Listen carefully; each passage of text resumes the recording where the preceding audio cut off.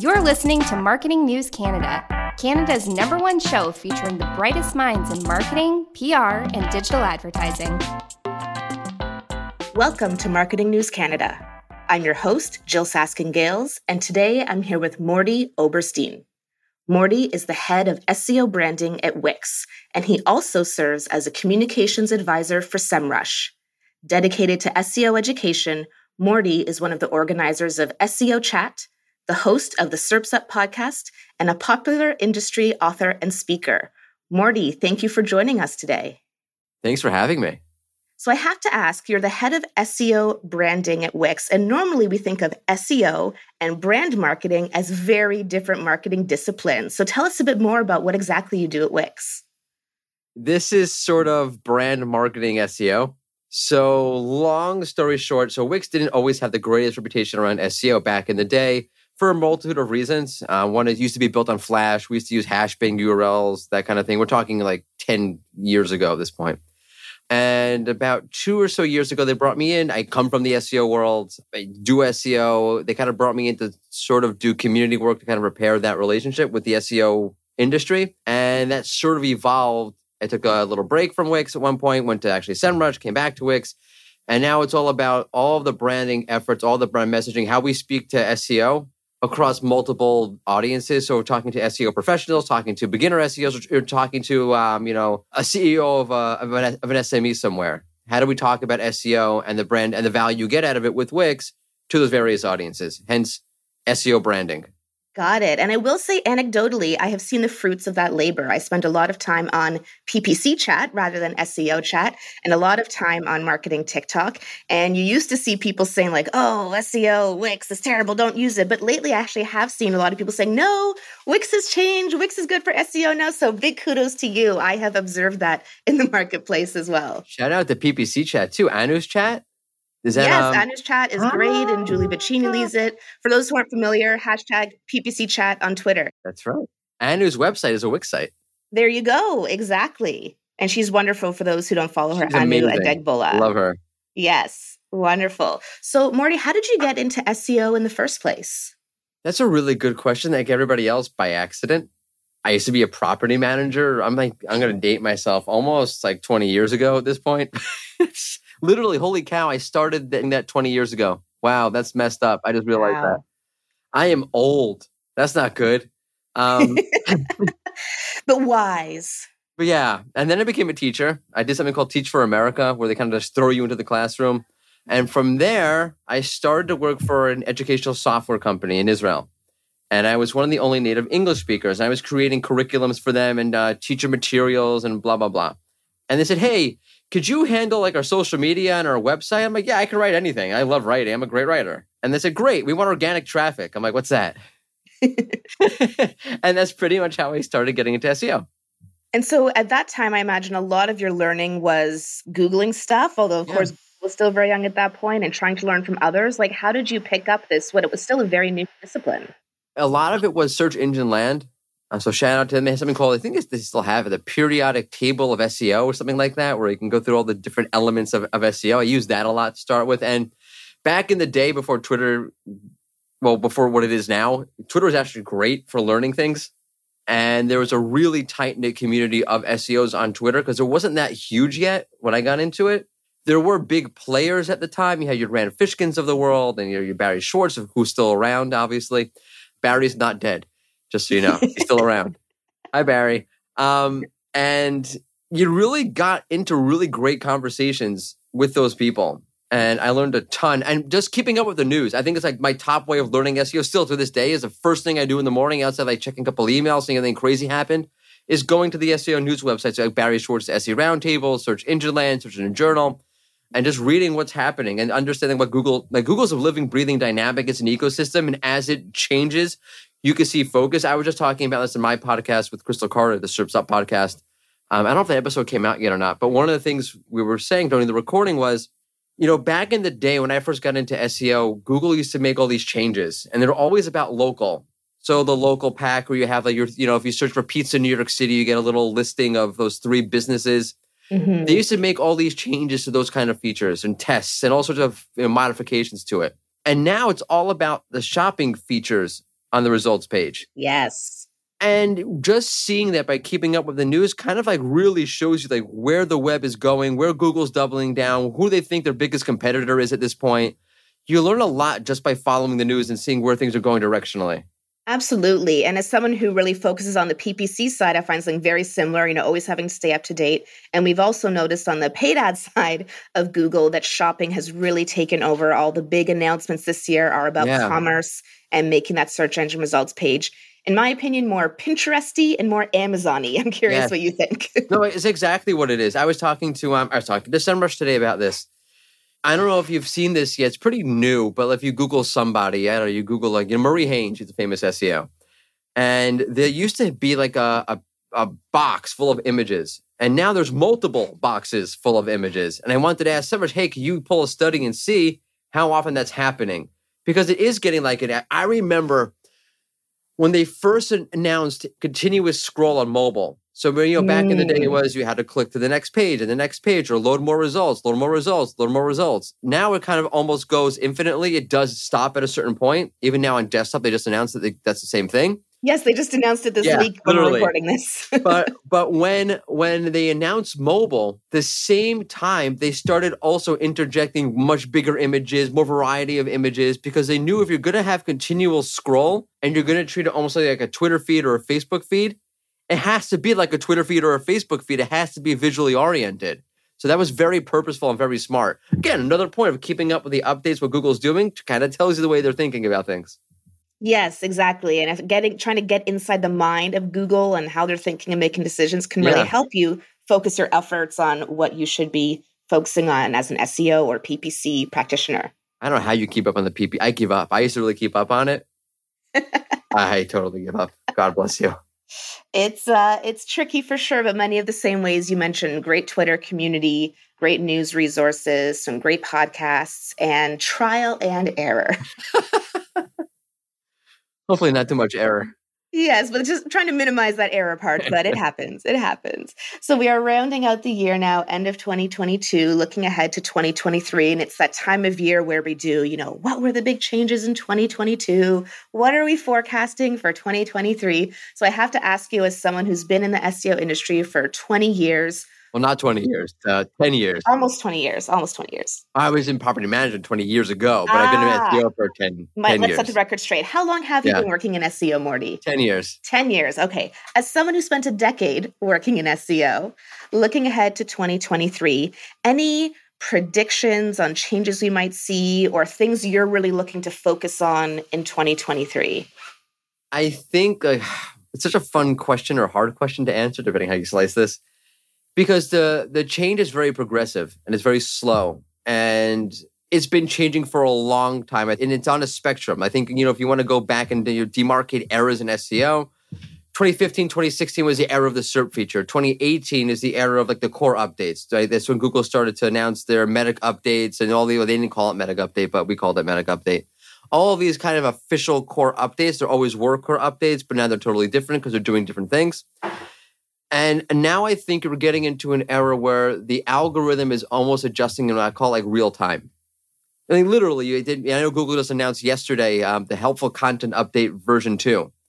But the Helpful Content Update is something that Google says it's basically there to go after SEO content. If you're writing content that has no actual value, you're just trying to rank for keywords, or AI written content that's actually really bad content, which oftentimes it is, it's meant to go after that. And Google said, as opposed to a manual algorithm update where they have to press a button and reset, press a button and reset, press a button and reset, this updates continuously. It's machine learning. And it'll evaluate websites. And then when it sees that the website has sort of hit this threshold where it deserves to be reclassified as either helpful or unhelpful, it will get reclassified as such. And that's continuously happening. So when they say they're updating the algorithm, it means they're making a tweak and improving the algorithm, but it's always running real time. And you sort of see that in the way that rankings are happening. I remember I pulled SEMrush data on this in 2021. In 2020 to 2021, the number of days with high rank volatility increased by 60, 70%, something like that, which is insane. The actual drasticness of those fluctuations went down. Interesting. Meaning there's more fluctuations, there's more volatility in the rankings, But when those rankings are on the move, when they are being reshuffled, they're being reshuffled to lesser extents, meaning as opposed to, let's say, a couple of years ago, you were going from position 2 to position 200. Now you might go from position 2 to position 12, for argument's sake. Which makes sense because we also know that search engine results are customized for different users as well, right? So it makes sense that you might have these different rankings over time and they change incrementally. And they're getting it. It's like, as opposed to making these drastic switches, they're constantly making these smaller switches. Yeah. And they tend to reverse on themselves. You go up, you go down, you go up, you go down. And then they officially push the button and they officially make the change. And now you're stuck at a lower position until the next algorithm update comes around. The next official one comes around. I would imagine as time goes on that pushing the button of the official update will go away to a greater or larger extent. And you're just going to have like real-time algorithm updates where they actually trust the machine learning to make a final decision. And they don't have to push the button to say, okay, we like the way the machine learning has evolved or the new interjection and the new abilities we've added in. We don't need to test back and forth, and then push the button. We're just going to push the button on it and let it go and see what happens. I would imagine that's kind of where they want to go, which makes sense, by the way, because as a user and as Google, you don't want to have it where I lost rankings, I've made improvements to the website, now I have to wait 6 months for the next algorithm to come along to be restored. If you make improvements, you kind of want to have that website go back up because now it's a great website. Yeah. So real time is better for everybody. Those kind of things, I think, are happening. That's just one thing. I think there's a bunch of other things that are going to happen, but that's one. Of course, machine learning, we know, huge for all industries, huge for tech and marketing, and very huge for Google, who's made big bets on machine learning the past couple of years. Interesting, though, that you mentioned around this helpful update, and I know Google has shared that they're not as interested in AI copywriting and text that's not written by humans. So on the one hand, they're loving machine learning when it comes to developing and improving their own algorithms, but then they're not loving it when people are using it to try to help themselves create more content. So can you talk a bit about that? I know people talk a lot about these AI copywriting tools. I've tested a few. Sometimes they make really good stuff. Like, is that really going to hurt me if I use it? Yeah, someone's like, here, I want them to do like a newsletter. Here's a copy of the AI. I'm like, this is great. Just use it. It's awesome.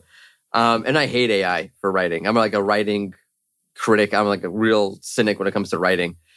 I think the problems like this, I've had sort of like conversations with Google about this on Twitter because it's something that Wix kind of solves. So we've been part of this conversation. I think it's why Google has kind of warmed up to Wix in a lot of ways over the recent years. There's a content shortage. And I know that sounds funny, though there's definitely in other languages. Yeah. Outside of English, they've admitted there's an actual shortage of content. But even in English, I know that sounds weird because you Google something and they say, 5 million trillion results in 0.3 seconds. So what do you mean content shortage? What the hell are you talking about? It's a shortage of good content. There's a lot of bad content. And I think what's happened is that Google's realized, let me take a step back. I think the incentive cycle to create good content is broken. Interesting. If you go back to, let's say, PageRank, Google's first foundational algorithm that looked at links and not just keywords, blah, blah, blah.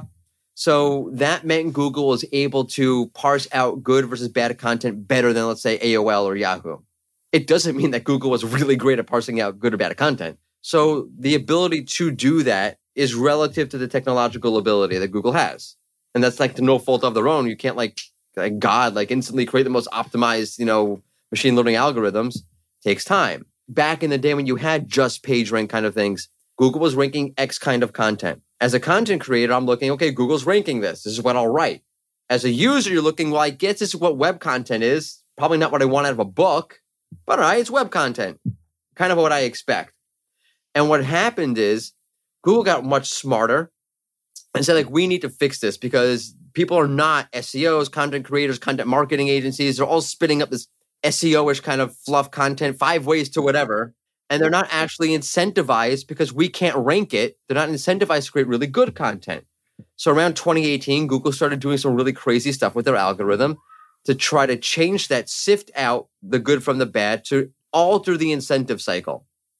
It's a really slow burn and we're not there yet. We're kind of there in the SEO community. We're finally the last 2 years or so really talking about much better content, doing better content. And what's happened on the user side, users are completely woken up. Right? They're like, this is crap. And it happens because, Google or Facebook, they go in front of Congress and SEOs, we laugh. I remember there was a guy from Congress going, are you tracking me right now on my phone? I'm like, this These are the people who are in charge of stuff. Yeah. But to the average person, they're looking at, okay, Google sitting in front of Congress. Maybe I shouldn't trust Google. And actually, I pulled SEMrush data on this. From 2017 to 2021, the number of queries about data privacy went up 100% across the globe. Oh, I believe it. Absolutely. People are more skeptical now. And now they look at the web with a much more skeptical eye. And when they get results back from Google, they're like, well, what is this crap? And it's not Google. Google's been trying to fix that for a long time. They slowly have been. I think it's us because we're not creating that content. And I think what Google's trying to do with all these kind of updates, come back to it, is change that incentive cycle where you can't just spin out content with AI content. You can't just do X, Y, and Z. You need to actually create really good content. Original thoughts. Original thoughts. AI, by definition, is not original. It's just taking what's out there on the web and reconstructing it. Yes. So Google needs to fill that content gap. By bringing new information to Google, right? Organizing all the world's information and making it accessible and searchable and all that good stuff. What's so special about Hero Bread's soft, fluffy, and delicious breads, buns, and tortillas? These ultra-low net-carb baked goods contain zero sugar, fewer calories, and more protein than the leading brands, and are high in fiber to support gut health. Shop now at Hero.co. At Highland, we're all about celebrating little wins and little ways to innovate digital processes. There's no customer pain point too small for us to help with.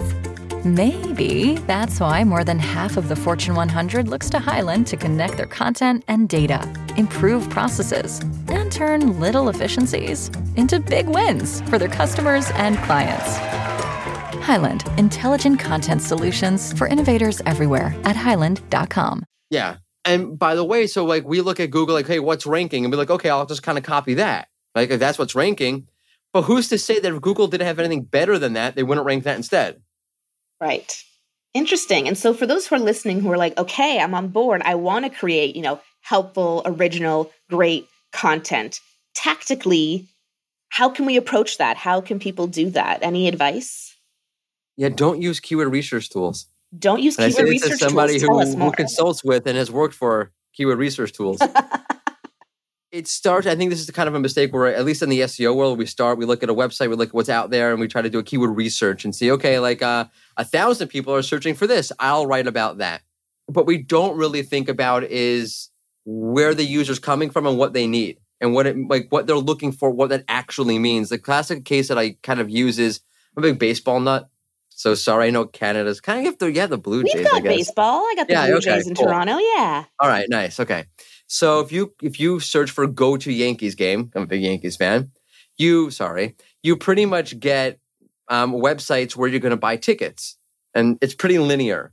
But as a user, when I search for go to Yankees game, I can mean a lot more things than just that. So by the way, keyword research tools are just scraping what Google's kind of showing. Like they're being fed by that, so they're not realizing this. There's kind of like it's a bad cycle. But when I search for go to Yankees game, I can mean anything from like if I go there and wearing a Blue Jays jersey, I'm going to get my butt kicked, right? Like, is it safe at night to go to the Bronx? Like, I don't know. How much does a hot dog cost? It's like COVID still a problem? What's the public transportation like? Are there hotels? There's a million things that you mean for that. Yeah. And if you're talking particularly, let's say you're targeting, for whatever reason, you're talking an audience in Japan who also loves baseball about going to a Yankees game. They're not looking for just tickets, obviously. They need to know a lot more information. So you need to think about where your users are coming from and start from there and then kind of refine that along with what the tools offer you, because the tools do offer you cool stuff. But it's only after you refine it based upon like empathizing with your actual audience and breaking topics down to their finer parts. It's fascinating to hear you say that because on now the PPC side of things, it's similar. You have the keyword, right? But a keyword can have so much different intent. And so that's how layering audiences on top of keywords or using audience targeting has become much more popular in recent years because, right, the keyword is so powerful because they're typing into Google exactly what they want. But the meaning can be so different depending on who the user is. And so it looks like on the SEO side as well, which I hadn't realized, to really effectively acquire new customers, which is what we're all looking to do through that search engine page, you need to think a bit about the user and empathize with what they really mean behind what they're saying or typing. Yeah, and there's usually so much implied in it. So much implied in it. Absolutely. And so switching gears a bit, we've been talking a lot about SEO, but of course you've mentioned you're also in charge of SEO branding at Wix and really changing the perception of Wix and SEO. And so I'm sure listeners would love to hear a bit more about that. When you first came to Wix, that must have felt like a monumental task to really change the perception of an industry around a product. And so I would love if you could share a bit about how you approached that challenge and how you put together a plan for changing industry perception, because I think a lot of people can relate to having similar challenges. Yeah, I love brand marketing. And I think, by the way, I think there's a lot of overlap between brand marketing and SEO, but that's a whole different conversation for a different podcast, I guess. Yeah, people thought I was crazy for doing it. I remember someone going on Twitter one time. His name's Mark Traphagen. He's a great guy. He works over SEO Clarity, which is another SEO tool. And he wrote, "We all kind of thought you were crazy when you went over to Wix, but now we kind of see there's a story there about it." I'm like, wow, that was amazing, because that kind of put like validation to what I was been doing. Structurally speaking, it was, I guess, one is diagnosing the problem and just really being honest about what the problem is. And at the time, like, there was just a toxic relationship between the SEO community and Wix.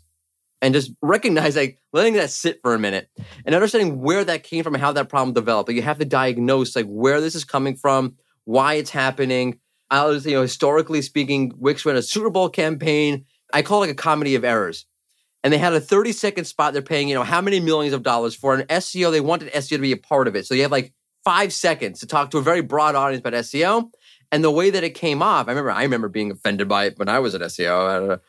Was kind of like, well, SEO is so simple with Wix. Who needs that? Who needs SEOs? Which wasn't the intent, obviously. And then, sometimes what ends up happening is marketers, which Wix does a great job marketing, try to market the way out of the problem. And this is a really good lesson for brand marketing. You cannot market out of a problem, which sounds crazy, but you have to legitimately work yourself out of the problem, because marketers, especially when you're talking to other marketers, like B2B kind of thing, marketers spell marketing from a mile away.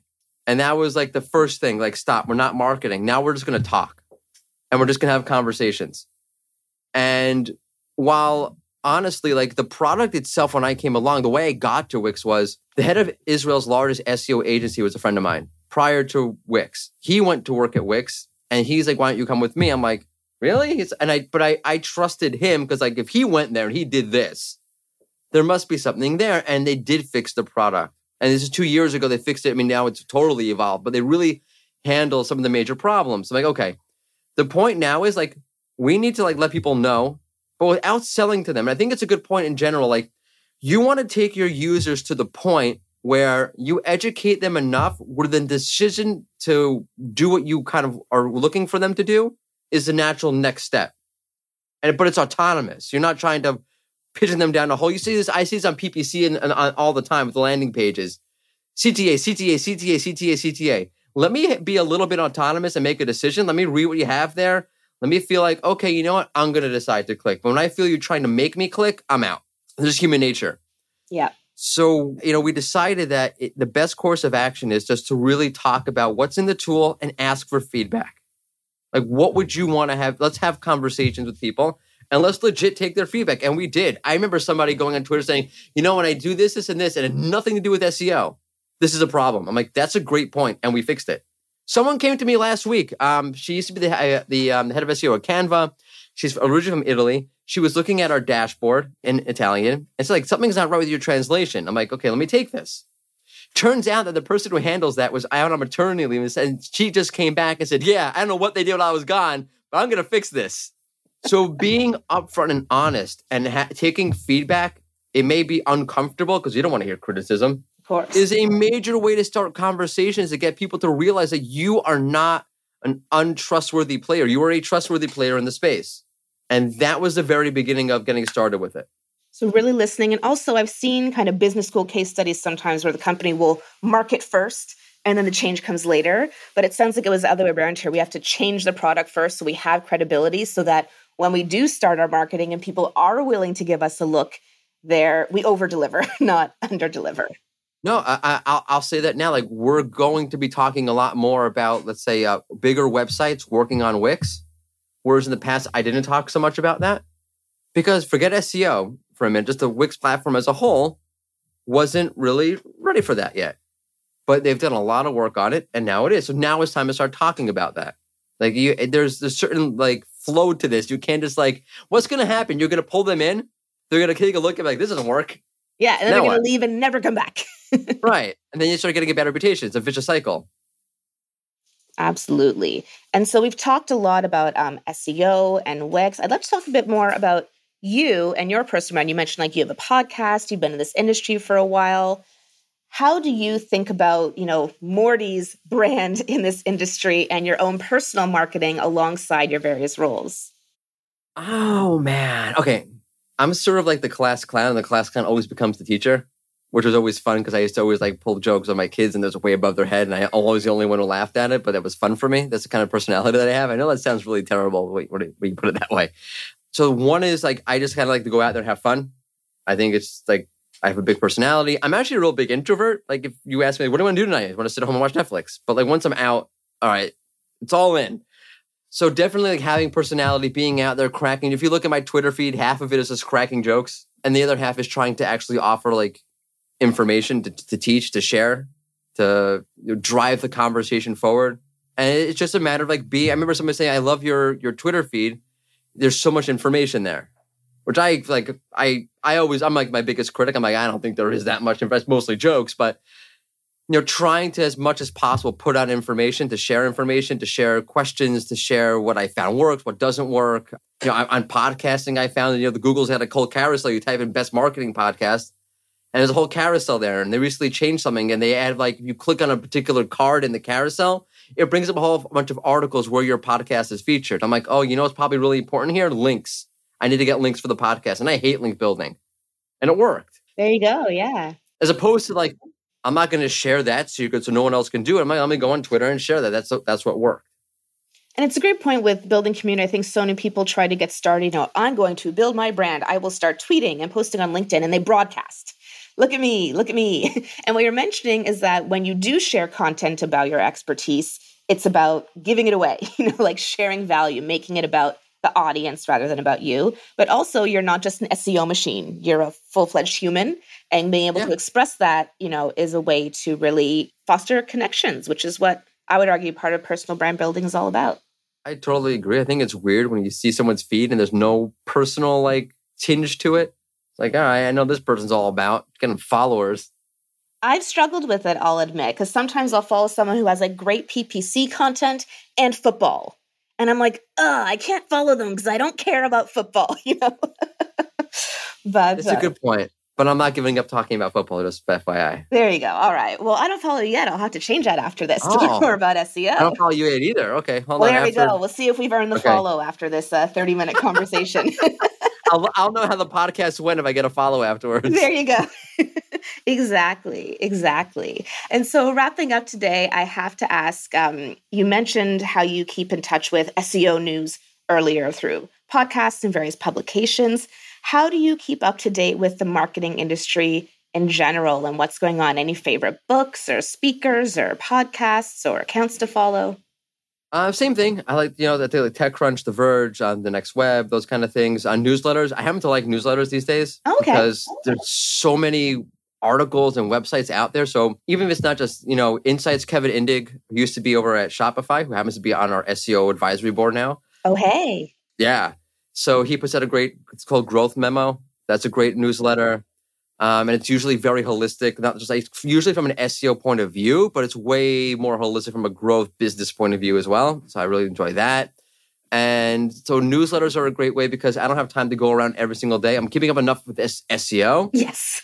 But if I get a newsletter, I can kind of like really quickly see, okay, last week, here's kind of what happened. Got it. So the Marketing Brew. It's a good newsletter.